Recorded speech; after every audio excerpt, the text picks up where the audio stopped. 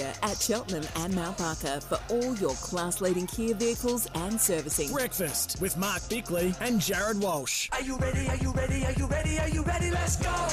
18 minutes past 7 on SEN SA Breakfast. We are currently in the middle of our trade update. Kona Cranes and DMAG shaping next generation material handling. Justin Reid and Jason Cripps we will speak to very soon. Mark Bickley, you've spoken about the Crows. Now it's time to talk about Port Adelaide. On the text line 0427 154 166, couple of texts. Louis says, with Port trading away nearly all their draft picks for the next 2 seasons, should Afterpay consider sponsoring the club? Which is very good. Lindsay says, I think that Adelaide will go backwards next year. I think they don't have a final squad. I think Port's list is about to ready to challenge for a flag, and they'll win both showdowns comfortably. They covered their needs beautifully in the trade period. And in contrast, Daniel says, Walsh, why do Port supporters think they've won the flag after the trade period? They've picked up 3 VFL players and 1 bloke from the Bombers who won the Reserve Coleman Medal in 2023. Reverse Coleman Medal. Reverse Coleman Medal, Which means you've had the most goals kicked on you. Well, this says reserve, so I can only read out what is in front of me, all right? So you're having a crack at Daniel, not me. No. You should have picked that up. You should know how to read out the text messages.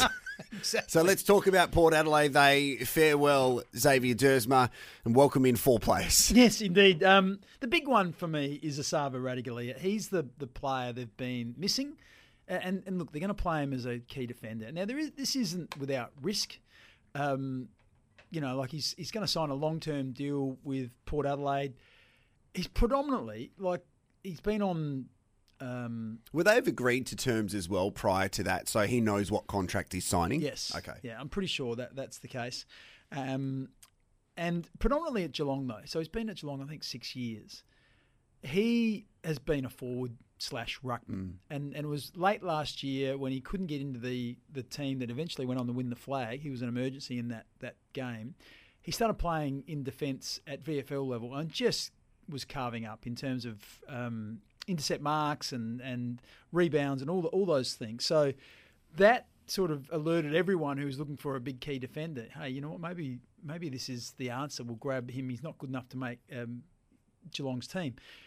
Fast forward 12 months, Geelong thought the same thing. They had some injuries in defence. He played in defence for 9/10 of this year and was solid in some games, but at different stage got dropped in the middle of the year. So by no means did he sort of take to it like a duck to water. It's not sort of a fait accompli. He's going to do the same as Aaliyah has done and come over and just dominate. So this isn't without risk, but I think most people think that if he spends another pre-season, under the tutelage of the defensive coach down at Port, he works with Aaliyah, and just purely sort of focuses on some of that defensive craft, he will become a good player. So I don't have any doubt about that. He plays on the big forwards. He's a good size. Frees up Aaliyah to be a bit more attacking. He doesn't have to play on the best forward for the opposition. And also what it does is it just provides them with a bit more size. They were undersized in defence all of last year, and you've got, like I say, Aaliyah having to play on the best forward who's often the tallest. You've often got Trent McKenzie having to play well above his height as well. So it just brings some real depth. I think what it'll allow Port Adelaide to do is free up Miles Bergman as well. So Bergman now spits out and can go up and play on the wing, which is going to be vacated by Xavier Dersma. And then you've got, Brandon Zerk-Thatcher comes in. And this is the one where it's a little bit more problematic for me. I think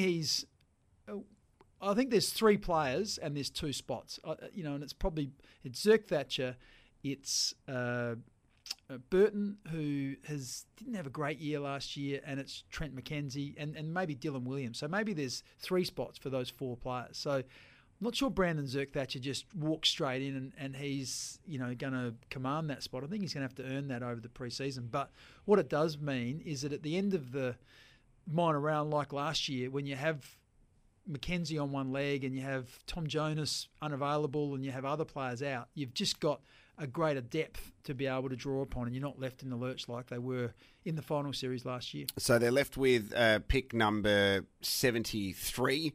We were talking about some draft picks that were close to number 100 just to see if they had some success stories. We spoke about Justin Westhoff. We spoke about Robbie Gray. This one came in, it said, triggering for Port fans at pick number 119. Dean Kemp, 243 games. Norm Smith, 2 times premiership play. James Hird, pick number 79. And we've had a couple of texts coming in, including one from Travis, who said, could you ask Jason Cripps what their plans are to get back to the draft over the next 2 to 3 years? Amazing trade period. Port Adelaide proving a destination club of the AFL, but they need to get it right. And it's now, more than ever, that the fans will see the players coming in and want them to have impact so they can go a couple games further than they did this year.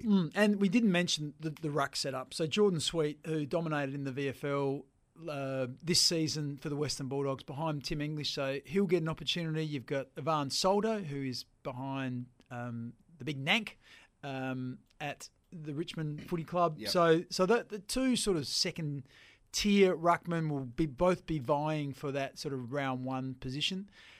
But I think when Port Adelaide were at their best last year, Scott Lysette was up and going and he was playing really well. And I used the Western Bulldogs game. He dominated against Tim English and really just jumped into him and physically intimidated him. So when he was going well, Lysette, like Port were doing really well. And so that's maybe what they're looking for. Lysette's durability just faltered throughout the year. The longer the year went, started with a bad back as well. So I'm not sure that Soldo and Sweet are going to be better than Lysette, but what they will do is they'll be more durable. Give them a grading, please, Port Adelaide. I think they're a B+.